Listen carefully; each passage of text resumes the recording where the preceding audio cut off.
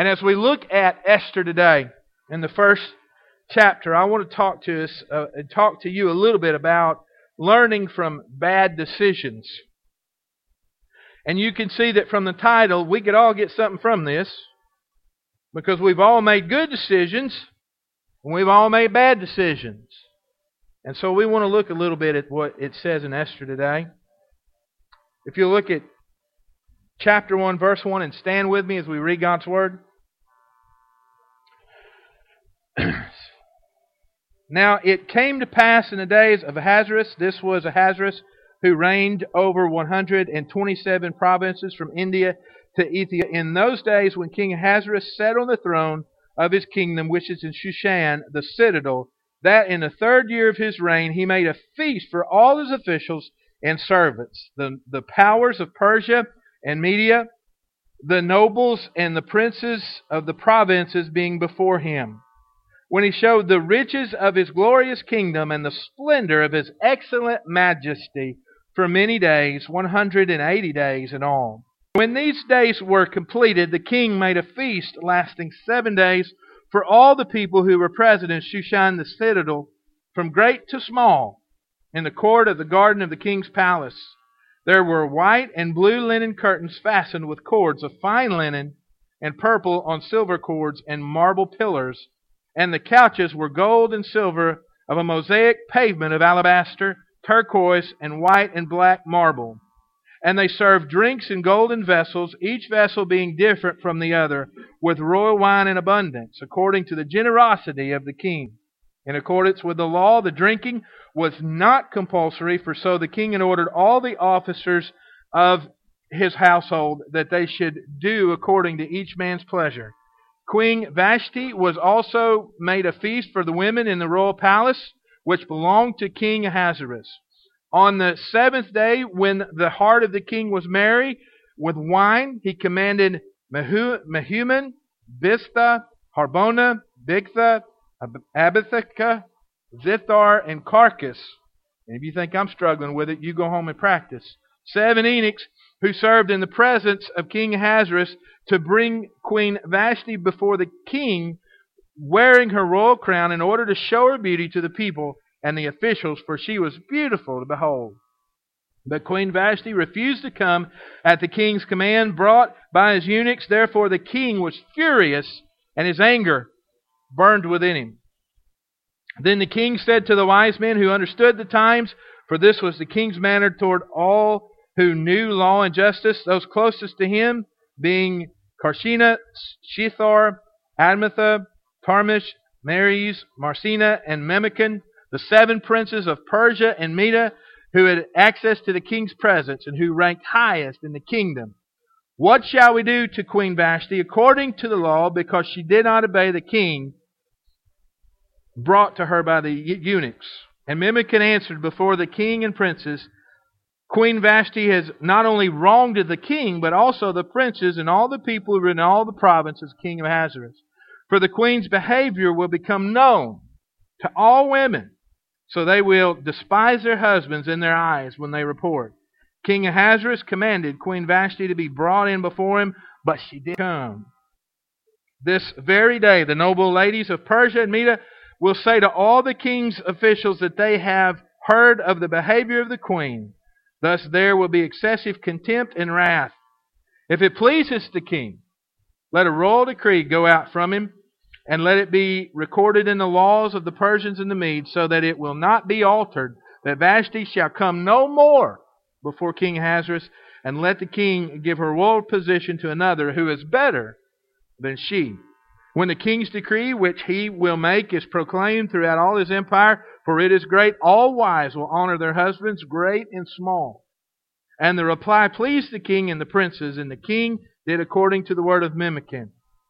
Then he sent letters to all the king's provinces, to each province in his own script, and to every people in their own language, that each man should be master in his own house and speak in the language of his own people. Let's pray.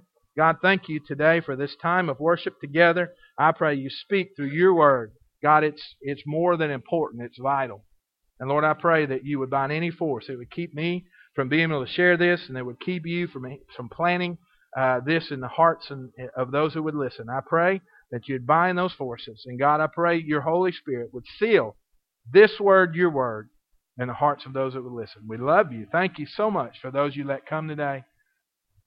Lord, please speak to our hearts at this time. In Jesus' name, we pray it. Amen. One of the most interesting things about the book of Esther is the lack of specific reference to God. If you read the book of Esther, you might be a little shocked, but God is not specifically mentioned in this book.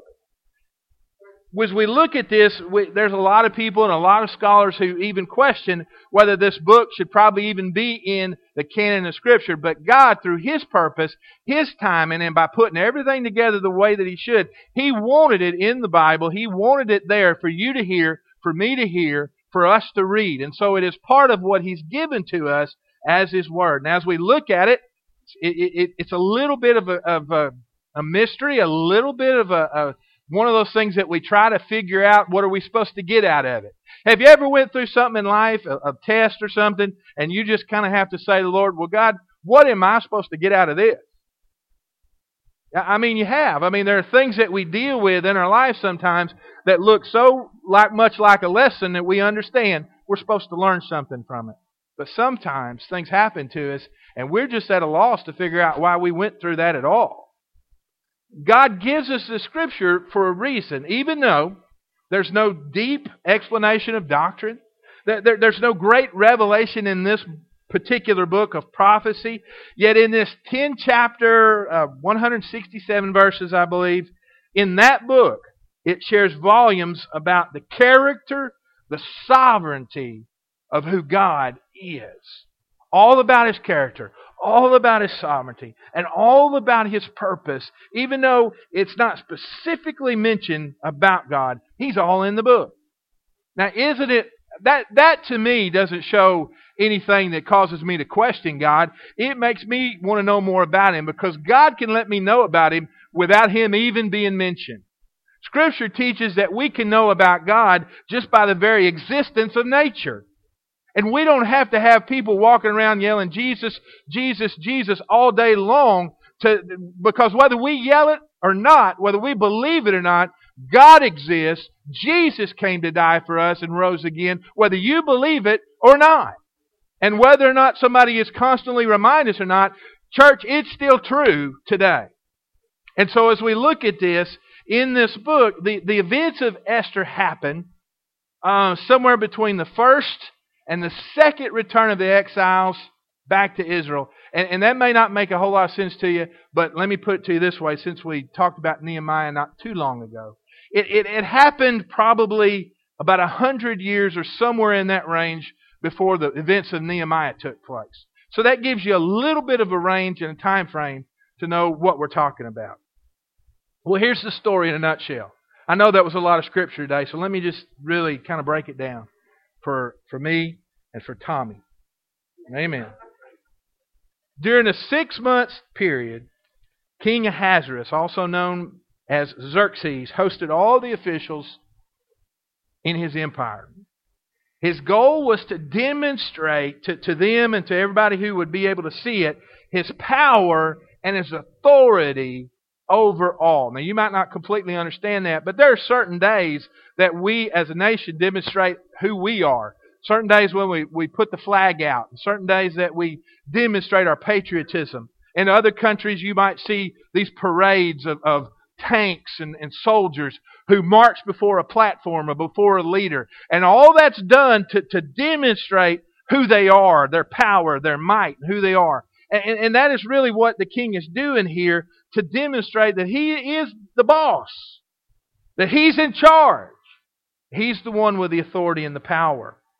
And at a pivotal moment, at the final feast, because you know they're just like us, they always got to eat.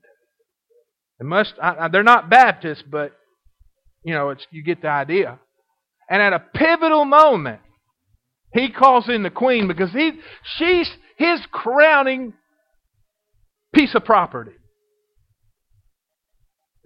Now, that's not very popular, but at that time, it's exactly what it was.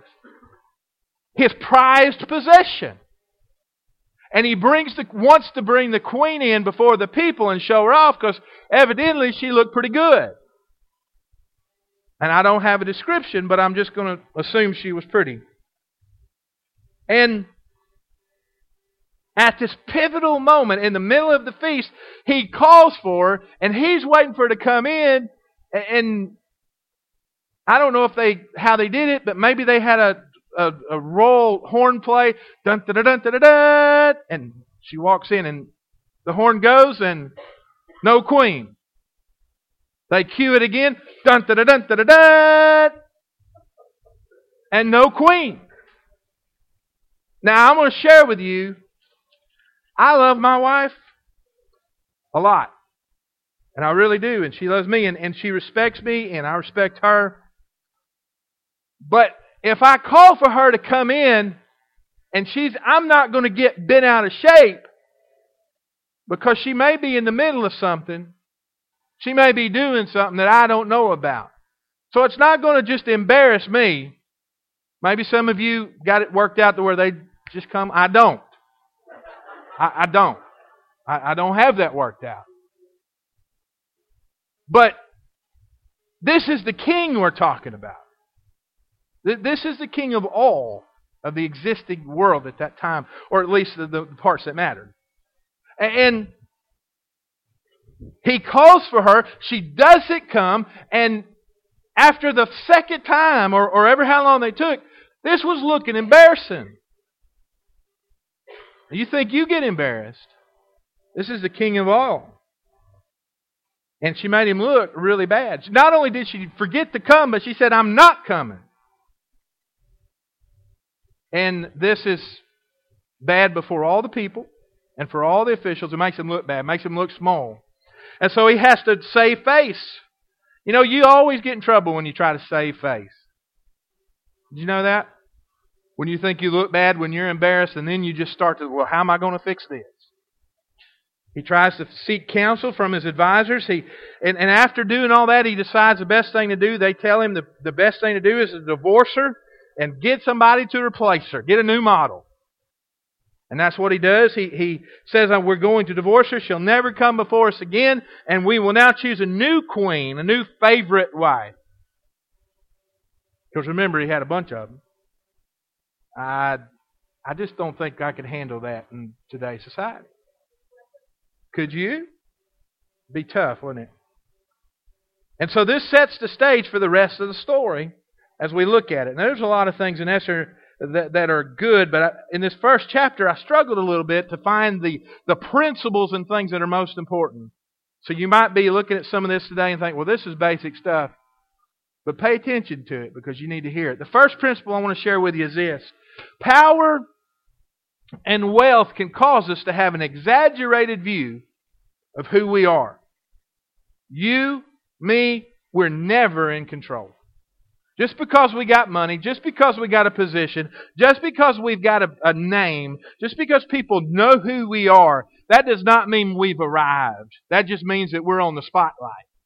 That just means that people are going to see it when we mess up. Amen? That just means we're on a stage. But that doesn't say that we're in total control, because we aren't. This king, Xerxes, had spent 6 months strutting all of his wealth before all these civil servants, and he was looking good. And at the right moment, he found out real quick that when he came down to it, he didn't even have control of his own household. You ever wonder that? Of course, Bible teaches that the men should be the head of the household. Amen, men? That's what the Bible teaches. But there's a way to do that right. The Bible doesn't call us to be a dictator. The Bible calls us to be a loving leader in much the way that Jesus is our loving Lord. And we see this, he didn't even have control of his household. And see, God calls you, He calls me to live in a way that does not define our worth based on wealth and power. In 1 Timothy 6:11, Paul tells Timothy this, "But you, O man of God, flee these things and pursue righteousness, godliness, faith, love, patience, and gentleness." Because see, there's a temptation to go over and give into the things that are in the world. Can you be seduced by money? Yes, you can. Can you be seduced by power and the selling who you are so you can own something, hold something, have a title, be important? If you ever get so big that you think you're everything and all that, go spend a day with some kids in a classroom. Younger the better. Because you'll find out real quick you're not all of that. They have a way of letting us know who we are. And they'll bring you down to size. We've got to be careful because we're never in total control. Here's the second principle. And you need to hear this. It's a little bit practical, but here it is. Being drunk can cause you a lot of trouble. Say amen. Now that's real plain. And we might get into arguments in a church about whether or not the Bible says we can drink, or can we social drink, or can we do that. I'm not going to argue with you today. I'm going to tell you one simple fact of what Scripture says and teaches us, that if you get drunk, you're subject for a lot of trouble.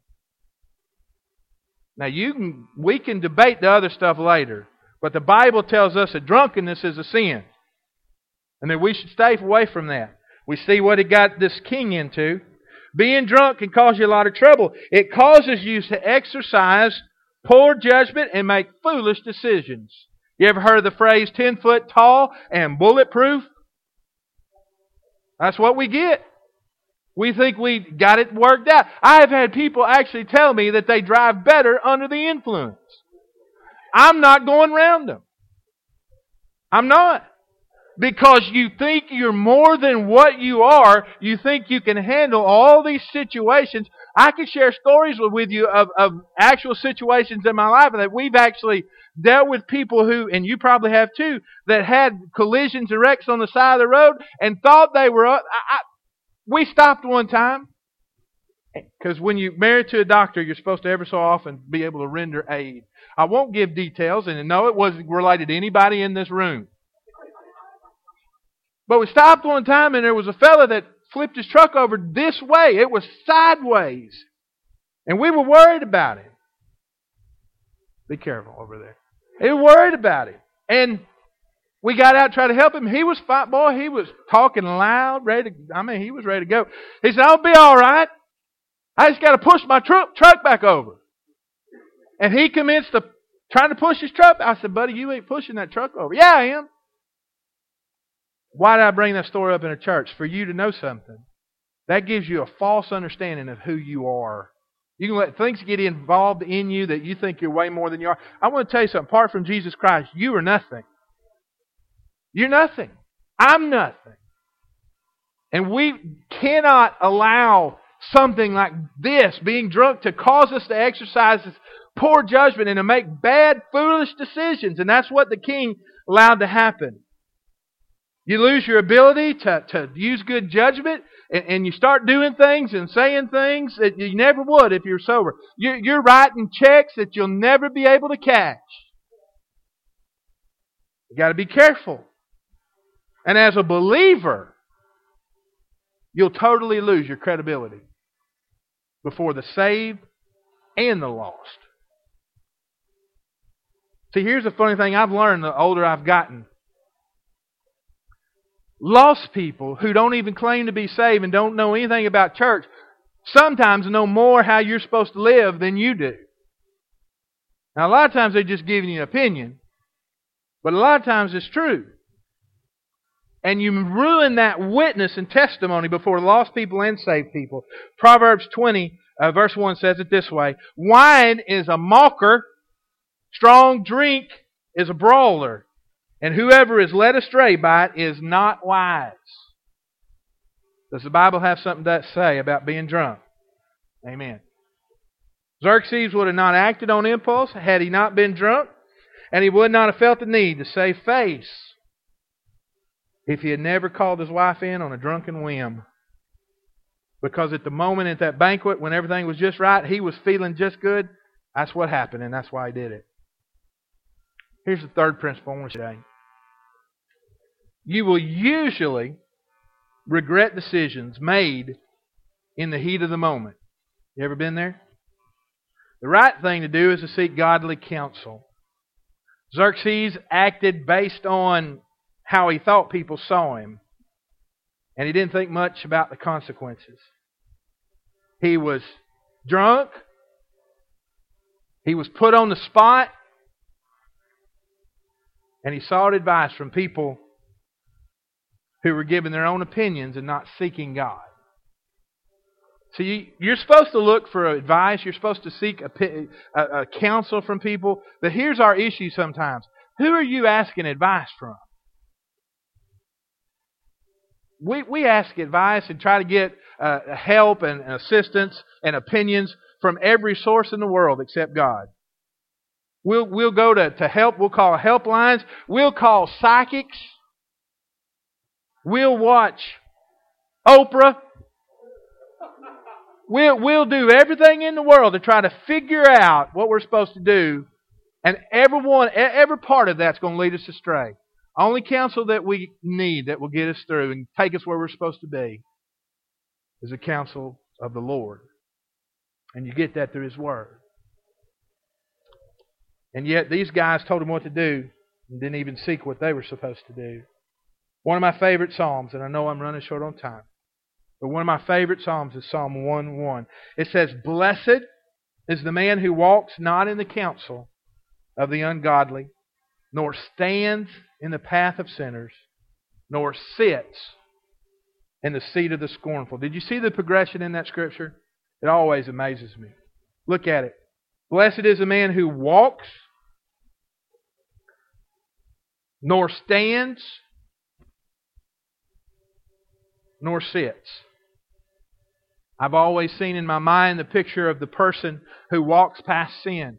And he's walking past sin, which we'll say is right there. And as he's walking past, the way that you need to as a believer is to keep on walking. And if it's really tempting, you need to run. But if we're not careful, instead of just walking past the sin, we'll stand for a while. And then we begin to look at it. And before we know it, we've pulled up a recliner. And we're right there in it. And we've got to be careful about that. Because we're prone to do it apart from godly counsel. You're going to regret decisions you make in the heat of the moment. And the thing you're called to do is to seek God's counsel in what you do. As they prepare to come for the invitation today, I want to mention just a couple things to you. That God wants you to make wise choices based on a careful walk with Him and your relationship with Him. We were talking about a little in class. I think Robbie was bringing it out. And I miss Robbie being in that Sunday school class. I really do. Because I still think of it as yours. But we want to know about God. We want to know what He wants from us. But the only way we'll get that is if we commit to go deeper with Him. What I know about God today, I hope, is more than what I knew about God yesterday and when I first got saved. I don't know everything I need to know today. But by God's grace, tomorrow, I'll have a little bit more figured out through His help. But if I don't commit to the walk, if I don't commit to the relationship, if I don't allow Him to work with me and to put me in that position to know, then I'm going to be just as shallow today as I was when I first got saved. That's the fact of life. That's just the way it is. And if that hurts your feelings, I still love you, but that's the truth. And so we've got to be careful. God wants us to make wise choices based on a walk and relationship with Him. I learn more about Him the more I spend time with Him. Some of you I know pretty well, and the way I've gotten to know you is because I've spent time with you. I may not know others as well, but if I get a chance to spend time with you, I'll know you better. I'll know the good side, I'll know the bad side. The good thing about God is He has no bad side. God wants us to make wise choices based on our walk and relationship with Him. And I just ask you today, what decisions are you dealing with this morning? I would just have to believe that in a crowd of this many people, There had to be people who are trying to make decisions in their life. It may be about a job. It may be about a family. It may be about your relationship with the Lord. It might be a church decision. I have no idea. But you may be dealing with, what am I supposed to do? How am I supposed to do it? I really want to do what God wants me to. Do you think that most people who are Christians, if they were honest, would want to do what God really wants them to? I think most Christians who truly believe would. But sometimes there's a disconnect and we really don't know how to do that. If you're struggling with a decision today, God wants to help you. And I guarantee you He's got a word for you and an answer in His Scripture. He does. And you may have to seek it. It may take a while to find it, but it's there. And God wants you to do that. I tell you today and ask you and share with you that you need to let God lead you in the right path. And I'll ask you to stand. I'm going to pray, and if you have a reason or a need to come to the front, you can do that. I'll pray with you. You can pray alone, but if you're at your pew, I encourage you to pray there as well. And don't let this time just be a time of closing. But if God wants to speak to you, let Him. Father, thank you today for loving us, and I pray you speak at this time. In Jesus' name, amen.